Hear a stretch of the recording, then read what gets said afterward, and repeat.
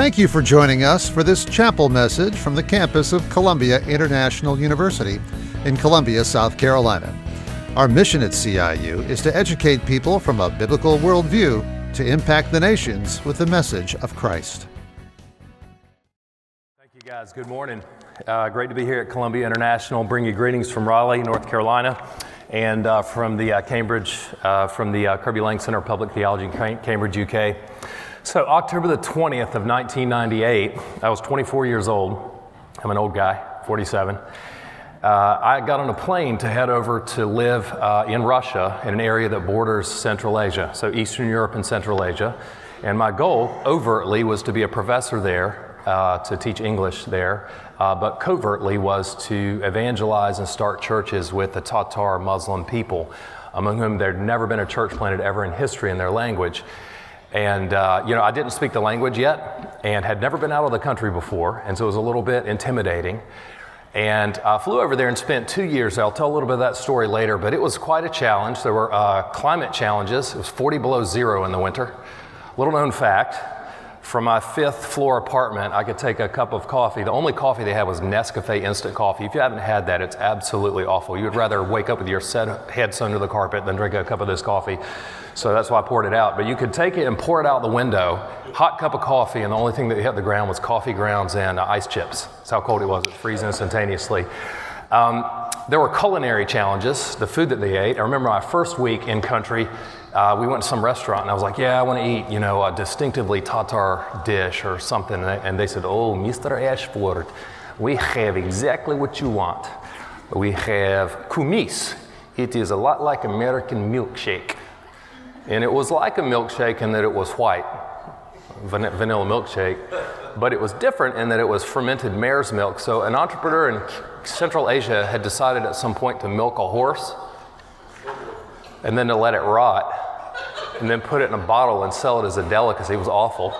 I got served for breakfast one morning fish jello, except it wasn't jello, it was congealed fat with fish in it. How you like that? For breakfast, it'll wake you up in the morning. So there were, all kinds of challenges. The biggest challenges, is that any time that I talked with somebody there, 99.9% of the time, they were an atheist or a Muslim. And so their view of the world was very different from mine. Every time I walked into a room, I was very different than the people in the room. They believed differently than me. They looked different from me. I was always marginalized. I was always kind of the outsider, but I had a mission, and that was to take the gospel of the Lord Jesus to them. And when I was there, I remembered one of the reasons I went when I was 24 is when I was growing up in the 80s, which is before you were a twinkle in your daddy's eye, is that there was something called the Cold War, if you've listened in your history classes, where the Soviet Union and the United States were sort of armed and against each other. They had missiles pointed toward us. When I was a kid, I grew up scared that I wouldn't wake up in the morning, that a nuclear missile would hit the house. I mean, we never experienced anything like that in the past 30 years, that kind of a threat and that kind of a danger. But what my parents did is they took that threat and they turned it towards something good. And they would tell me stories of Christians in Eastern Europe and Central Asia who sacrificed their lives for the gospel. And I want to read you a few of those stories this morning. These stories are going to come from a guy named Richard Wurmbrand. Have you ever heard of Richard Wurmbrand? Probably some of you have. He was a pastor in Romania under the reign of Nicolae Ceausescu, a brutal dictator during the Soviet days. And he was imprisoned for 14 years and put in isolation for 3 years. He lost his eyesight completely because he was in complete darkness for 3 years. Was a really amazing guy. And he tells a few stories about friends of his and about himself. And I'm going to launch our time together today with this. And he starts by telling about a friend of his. A pastor by the name of Florescu was tortured with red-hot iron pokers and with knives. So they did brutal stuff like that during the Soviet Union, really brutal forms of torture. He was beaten very badly, then starving rats were driven into his cell through a large pipe. He could not sleep because he had to defend himself all the time. If he rested for just a minute, the rats would attack him. He was forced to stand on his feet for 2 weeks, day and night. Imagine that. Communists wanted him to betray his brothers, but he resisted. So what they would do is they would bring a Christian in. Christians had to meet in what was called underground churches. So they'd meet in secret. And if they got caught meeting, they would be sent to concentration camps and they'd be killed. And so they would find somebody who was a Christian, they would bring them in, beat the life out of them, and try to get them to give up the names of other followers of Jesus who were in their network. And he refused to do so, so they brought his 14-year-old son to the prison and began to beat the boy in front of his father, saying that they would continue to beat his son until the pastor told them the names that they wanted to know. And so the poor man, was driven half crazy, as you can imagine. He took it as long as he could, and he cried out to his son, "Alexander, I must tell them what they want. I can't bear to see you beaten anymore." And the son, remember, 14 years old, said, "Father, do not do me the injustice of giving me a traitor as a parent. Stand strong. If they kill me, I'll die with the words of Christ to my lips." And so the communists fell upon him and beat him to death with blood spattered all over the walls of the cell. He died praising God. Pretty amazing, I would say, for a 14-year-old. Christians were hung upside down on ropes and beaten until they swung back and forth. They were stuck inside of refrigerator boxes that had nails stuck on every side of the box, and where they would have to stand still. And if they became tired and leaned to the side, they would be, they would lean up against nails that would puncture them. Wurmbrand tells a little bit about himself in the next story. He said, "Westerners have probably heard about brainwashing before." He said, "I've passed through brainwashing myself. It's the most horrible torture. We had to sit in prison and concentration camp for 17 hours a day for weeks, months, and years hearing, communism is good, communism is good, communism is good, Christianity is stupid, Christianity is stupid, Christianity is stupid, give up, give up, give up." So they played it just on loop all day long. And he said, "Several Christians have asked me how we could resist brainwashing. And there's only one method of resistance to brainwashing, that is heart washing. If the heart is cleansed by the love of Christ, and if the heart loves him, one can resist all tortures." Then he said, "The tortures and brutalities continue without interruption. When I lost consciousness," he said, "or became too dazed to give the torturers any further hopes of confession, I would be returned to my cell, and there I would lie untended and half dead to regain a little strength so they could work on me again. Many died at this stage, but somehow my strength always managed to return. In the ensuing years, in several different prisons, they broke my back in 4 places, and they broke many other bones. They carved me in a dozen places. They burned and cut 18 holes in my body. When my family and I were ransomed out of Romania, so somebody paid $1 million to the communists to release him, and he was released to Norway. The doctor said that it was a miracle that he was alive at all. And he said, "I believe God performed this wonder, the miracle of keeping him alive, so that you could hear my voice crying on behalf of the underground church in persecuted countries." He allowed one person to come out alive and to say his message to American Christians, basically. And you need to know that as we sit here today, there are probably about 2 billion people in the world for whom they have very little opportunity to hear the gospel at all, and if they did, they'd be persecuted mercilessly for it. Most of that is in predominantly Muslim countries, but it's also elsewhere in the world, countries like Myanmar, that's not a predominantly Muslim country. Here's another one. He tries to inject a little bit of humor here in the midst of a pretty dark story. He said, "It was strictly forbidden to preach to other prisoners, as it is in captive nations today. It was understood that whoever was caught doing this would receive a severe beating. A number of us decided to pay the price for the privilege of preaching in prison, so we accepted their terms. It was a deal. We preached, and they beat us. We were happy preaching. They were happy beating us. Everybody was happy." And he said, "The following scene happened more times than I could remember. A brother would be preaching to other prisoners when the guards suddenly burst in, surprising him halfway through a phrase. They hauled him down the corridor to their beating room. After what seemed an endless beating, they brought him back and threw him bloody and bruised on the prison floor. Slowly he picked up his battered body, painfully straightened his clothing. He says, 'Brothers, where did I leave off when I was interrupted?' And he would continue his gospel message." Then the last section I want to read is where he talks about the motivation, why they were willing to do something for which they knew that they would be beaten mercilessly and possibly killed. He said, "We in the underground church have no beautiful church buildings, no beautiful chapels, but is any church building more beautiful than the sky of heaven to which we looked when we gathered secretly in the forests?" The Christians I met in Russia said that during communist days, they met in apartments, and they wouldn't meet on Sundays, they'd meet at other nights of the week, make it look like a dinner party so that they could hide themselves from the government. But every once in a while, all the house churches, the underground churches, wanted to get together, so they would throw a big party in the woods. They couldn't find a public facility, it was illegal to do what they were doing, so they go into the woods. They said what they would do to fool the police when they're going to the woods is they would carry cases of vodka with them, to act like they were getting really good and trashed, lit. Probably the first time in history people brought cases of vodka to a church service, but that's how they fooled the authorities, and then they would worship in the forest. So that's what this guy is talking about, not vodka, but worship. And he said the fragrance of flowers is better than the smell of a beautiful church building, and the shabby suit of a Christian recently freed from prison was much more impressive than a pastor's nice clothes. And he said, "I can never describe the beauty of this church. Often after a secret service, Christians would be caught and sent to prison. But there in prison, Christians wear their chains with the same gladness that a bride receives a ring for her engagement." And he said, I have found truly joyful Christians only in the Bible, in the underground church, and in prison. And that's because I think it's really hard for us to understand what a treasure the gospel is when we have such a comfortable life, when we have so many distractions, cell phones and entertainment and all these other things that are not bad things, but they distract us from the thing that is most important. I want to read a chapter today, Revelation chapter 5. I'm going to read it. It's a story. And this is the story that motivated people like Richard Wurmbrand. So I'm going to read the story and comment on it, try to read it quickly. I talk 100 miles an hour with gusts of up to 200. And I hope you can track with me. We're going to tell the story, and then I'm going to come and pull 5 themes out of the story really quickly that relate directly to those of us in the room, people like me and people like you. So Revelation chapter 5, you've got the Apostle John. He's on an island, kind of like Alcatraz, at the end of his life. He's having to crush rocks every day. So his reward for following Christ is he spent the last part of his life in a concentration camp on an island. But it was on that island that God came to him and gave him a vision about what would happen in the rest of history. And that vision is captured for us in Revelation chapter 5. And here's what it says. John said, and I saw in the right hand of him who sat on the throne a scroll written inside and on the back, sealed with 7 seals. So whoever this is on the throne, by the way, it's God the Father. He's on the throne. He has all authority over everything in heaven and earth. He's got a scroll in his hand. That scroll tells the contents of the rest of history and the rest of the contents of the book of Revelation. He's got it in his right hand, which means he's ready to execute it. That's symbolic. He's ready to do it. He's going to do this thing. This thing is going to happen. It's going down.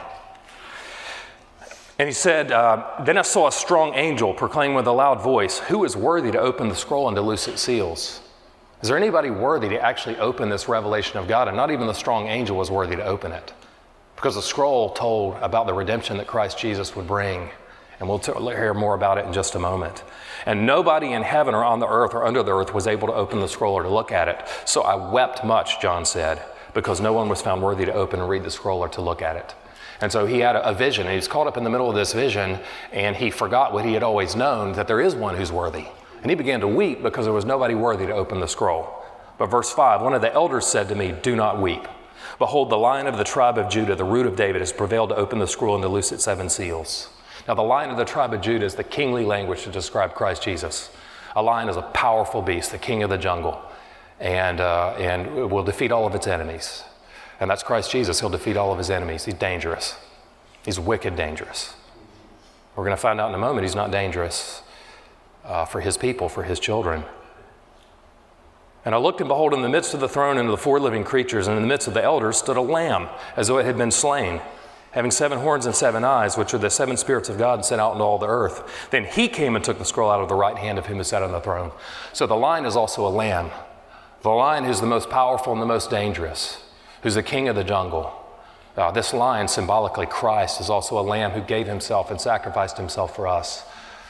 So he's the most dangerous, safe person you've ever met, and he's the safest authority that you've ever met. He's a lion-like lamb and a lamb-like lion.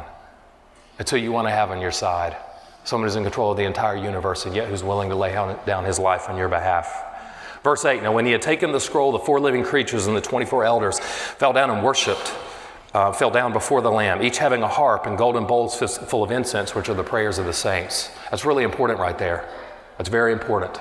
Golden bowls of incense, which are the prayers of the saints. We're going to find that the prayers of Christians are the key to unlocking history. History unfolds as people pray for God to do his will. And our prayers are viewed as incense. Incense is something that smells good. And so our prayers are pleasing God. He wants us to get on our knees and pray. Verse 9, and they sang a new song saying, you are worthy to take the scroll and to open its seals, for you were slain and have redeemed us to God by your blood. There is a fountain filled with blood, drawn from Emmanuel's veins, and sinners plunge beneath that flood, lose all their guilty stains, lose all their guilty stains. What a precious truth. If you haven't latched onto that truth, I encourage you to latch onto it today, coming from a big-time sinner. Big-time sinner. Speaking to big-time sinners.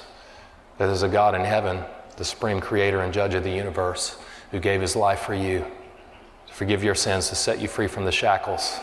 Hopefully one day you'll be able to sing it from the shackles, to sing about the shed blood of Christ and to worship him.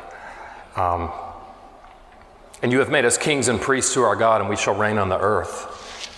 And then I looked, and I heard the voice of many angels around the throne and living creatures and the elders, and the number of them was 10,000 times 10,000 and thousands of thousands. That's a way of saying a whole lot of freaking people. More than the eye can see. saying with a loud voice, "Worthy is the Lamb who was slain to receive power and riches and wisdom and strength and honor and glory and blessing." Everything good that be ascribed to anybody or anything is ascribed to Christ Jesus. "And every creature which is in heaven and on the earth and under the earth, and such as are in the sea, and all that are in them, I heard saying, Blessing and honor and glory and power be to him who sits on the throne and to the Lamb forever and ever." And the 4 living creatures said, "Amen." And the 24 elders fell down and worshiped him who lives forever and ever. It's a pretty powerful story, and it's a true story. The Bible gives a true story of the whole world. Fox News doesn't give it. CNN doesn't give it. MSNBC doesn't give it. The Bible gives it. That's a true story of the whole world. It should frame our thinking. I want to pull out 5 themes that are relevant to us today. First theme is the theme of prayer. Those bowls of incense are the prayers of the saints. God loves our prayers. Ephesians 6:18 says for us to pray always with all prayer and supplication. Why should we pray? I want to tell a brief story that will illustrate it. Instead of explaining it, tell a story. So there was a young couple, 27 and 28 years old, in the 1970s who lived in Danville, Virginia. And she was an atheist, he was an alcoholic, and their life was miserable. They were headed toward a divorce. But they moved into a new neighborhood in Danville, and a woman came by, a factory worker, financially disadvantaged lady who was in her 60s, knocked on the door, said, "Hey, want to welcome you to the neighborhood." She wasn't even from that neighborhood. She gave him something she had baked. She shared the gospel with the young woman and said, basically, and the young woman declined and said, "Thank you very much for the baked goods, but no thank you for Jesus. I'm good." And she said, "Well, I'm going to pray for you, if I have to, every day, that you'll come to know my Jesus." And those words rung in her head because she was pregnant with a baby, and she was wondering what she was going to teach that baby. And her heart was beginning to open toward God. And within about 6 months, she had come to saving faith in Christ. And then she began to pray. As that woman had prayed for her, she began to pray for her husband. And after about 6 months, her husband came to Christ. And then pretty soon, the 2 of them prayed for the baby they were about to have and dedicated him to the Lord and prayed that God would make him a missionary. And he became a missionary in 1998, in October of 1998, and went and flew to work with the Tatar people and was able to, together with his team, to plant the first church ever among the Tatar people. And so that was my parents, and that's me. And I would not have been able to go and plant the first church ever with our team among the Tatar people if it weren't for the prayers of my father and mother. My father wouldn't be a praying man if it weren't for the prayers of my mother. And my mother wouldn't have come to know Christ if it weren't for the faithful prayers of a 60-some-year-old factory worker in Danville, Virginia, who had really nothing in life other than Christ. And so because of the prayers of an older lady who were just retired from a factory, you've got a church in Tatarstan right now of Tatar people, the first church ever in the Tatar language in the history of the world. And that's the power of prayer, that God takes our prayers and uses them in ways that we'll never know. Christina Johnson died. She has no idea that I ever came to know the Lord, that I went and worked with the Tatar people, that church has then since then planted other churches, and that's the power of prayer. So I want to encourage you to pray, and especially to pray for the short-term mission trips that you're encouraged to do here at Columbia International University. What an incredible thing for you to pray for the people who go on the trip, or for you to pray that God will clear your calendar so that you could go for a week or 2 weeks and share the gospel with people who will never hear the gospel if you don't go. You realize there are people who have no realistic chance of ever hearing the gospel unless you go. Somewhere between 1 billion and 2 billion people. And that you could change that this year. You'll never be at a time when you're more free than when you're a college student. And I would really encourage you, I love college students, favorite audience by far. You guys are smart, you've got lots of energy. I mean, you can really make a difference in the world. This is an incredible way to make a difference in the world. Number 2, the second theme is suffering. That you see that Jesus shed his blood on our behalf, and also 11 of his 12 disciples were killed for the sake of the gospel, and the 12th one, John, was sent to an island for the rest of his life. And we're going to have to suffer. Jesus said in John 20:21, his version of the Great Commission was, "As the Father sent me, so I send you," and he showed them the holes in his hands and his side when he said that. But you're going to have to suffer if you're willing to stand up for Christ. You're going to have to do some things that are not comfortable. Uncomfortable is a little bit less than suffering, but we'll put that in the same category. Paul said, all who desire to live godly in Christ Jesus will suffer persecution. And when you suffer, here's the point you can make to the world. When God allows certain things to be taken from you, and if you live long enough, you're going to experience pain and suffering. You may have already experienced that in life right now. Some people experience it at a young age. It can be psychological and mental and emotional pain. It could be physical pain. It could be a divorce that your parents went through. It could be mental illness. It could be abuse of some sort, abuse from your peers at school or abuse from a relative. It could be growing up financially disadvantaged. There's all kinds of pain and suffering to go through. And if you haven't been through it at some point in your life, you will be. But when that happens, that's when you have the best opportunity to speak the gospel. Because when God has allowed certain of your other treasures in life to be taken out of your hands, and the only real treasure you have left is Christ, then you can say that Christ is better than anything life can give, better than anything that death can take away. Better than anything that life can give, better than wealth, believe it or not, better than fame, better than sexual pleasure, better than having a great family and a great life and a great job. Better even is to have Christ, because when you have Christ, you have everlasting life, a life of flourishing under Christ. And so therefore, it's also better than anything that death could take away. Worst case scenario, you're killed for the gospel. You have Christ, you have the greatest treasure, you have eternity with Him. And so I want to challenge you to be willing to suffer and to treasure Christ in the middle of your suffering. And if we ramp it down a little bit, there's something short of suffering, which is called discomfort. And when you speak the gospel and represent Christ in the U.S. of A., there's discomfort, there's social discomfort. Because the people around you, it's awkward, and they'll ostracize you. But I've been really grateful recently for some top 40 artists, for example, who have come out in their albums with songs about the gospel and about God, and their albums haven't sold as well. And they've taken a lot of heat for it. Kanye's done that. J-Beebs, little Justin Bieber has done that. Little Nas even. I'm really grateful for that. Let's not get derailed here, but what I'm saying is I want to challenge you to get out of your comfort zone. How about a short-term mission trip here at Columbia International? That is what is distinctive about this university, and it's priceless about this university, that you have a chance to go somewhere in the world and experience a little bit of discomfort and take the gospel to people who would have never heard the gospel otherwise. Third theme is Christ alone. The Bible teaches a tough truth, Acts 4:12, that there is no other name under heaven by which human beings are saved other than the name of Christ Jesus. That He's the one who does the saving because He's God. Nobody else can save us. Only God can save. The interesting thing is that when Christ Jesus was put on the cross, that powerful religious, political, and military leaders colluded to sacrifice, to slaughter the Son of God. Powerful religious, military, and political leaders often collude for bad reasons in the public square. Religious leaders are notorious for being sellouts. We see it in our own country. I won't go into detail. Happens all the time. But the interesting thing is that when powerful religious, military, and political leaders colluded to kill the Son of God, God the Trinity, Father, Son, and Spirit was colluding, conspiring to save the world. That's a beautiful truth. And you want to take that truth to the world. You have an opportunity to do that if you go on a mission trip. You have an opportunity to do it here in Columbia. Fourth theme is all nations. That this scroll, when it's unfolded, says that when Christ returns, by that time, the gospel will have been preached to all tribes, tongues, peoples, and nations, every kind of person who's ever lived in the history of the world. And that's to prove that Christ is not a tribal deity, some kind of little God that's worshiped in a corner by one kind of person. There's something so beautiful and so powerful and so true and so good about Him that He will find worshipers from every type of person who has ever lived across the face of the earth. And this will undermine and destroy, actually, racial prejudice, national pride, and all these sort of ugly things that undermine the gospel. The bad kind of pride. When I became engaged, I went and bought a ring for my wife. And I got a little lesson in diamonds. They always do that at these stores, and how beautiful diamonds are when they're well lit. And so they put, if you've ever seen a jewelry showcase, they put the jewelry in there. There's light flooded from every angle, fluorescent lights underneath, on the side, coming down from the ceiling. But he took me, they had something called a dark room where they do something with jewels. I don't know what they do, a little weird, but took me back in that room, and he showed me, he said, you see, it's completely dark in here. You can't see a jewel, can you? I was like, no, bro, I can't see anything. But he turned on a small light, and when he did, the diamond, it just became brilliant. It was beautiful.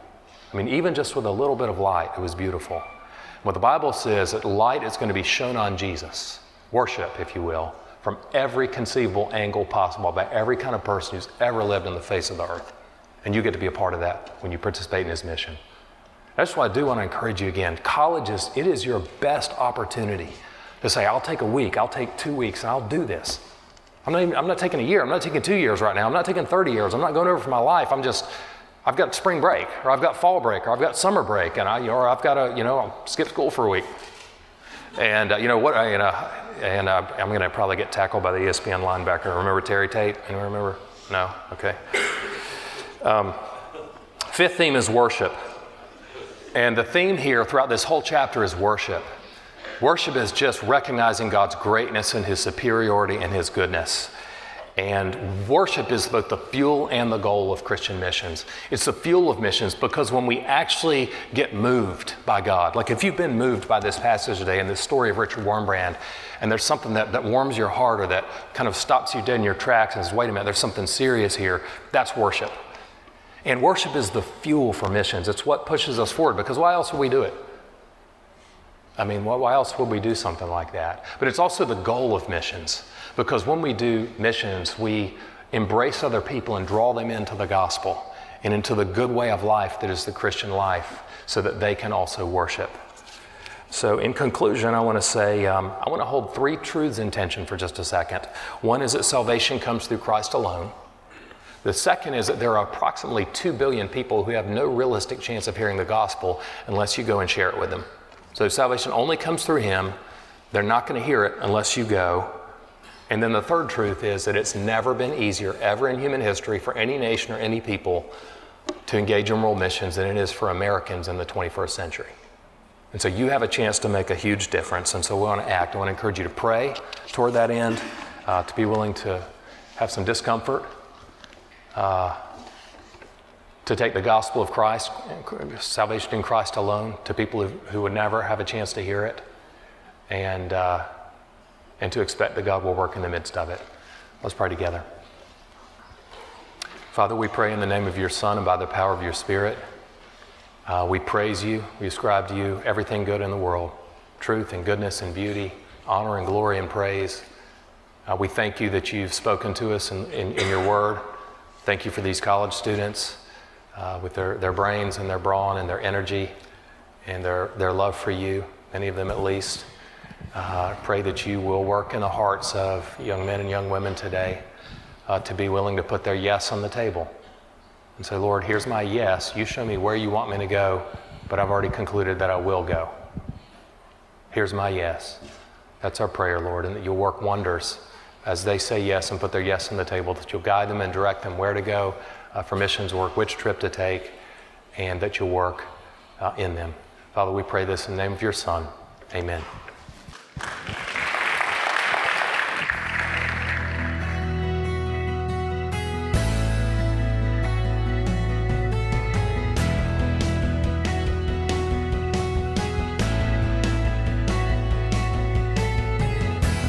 We hope you found this message a blessing to your life.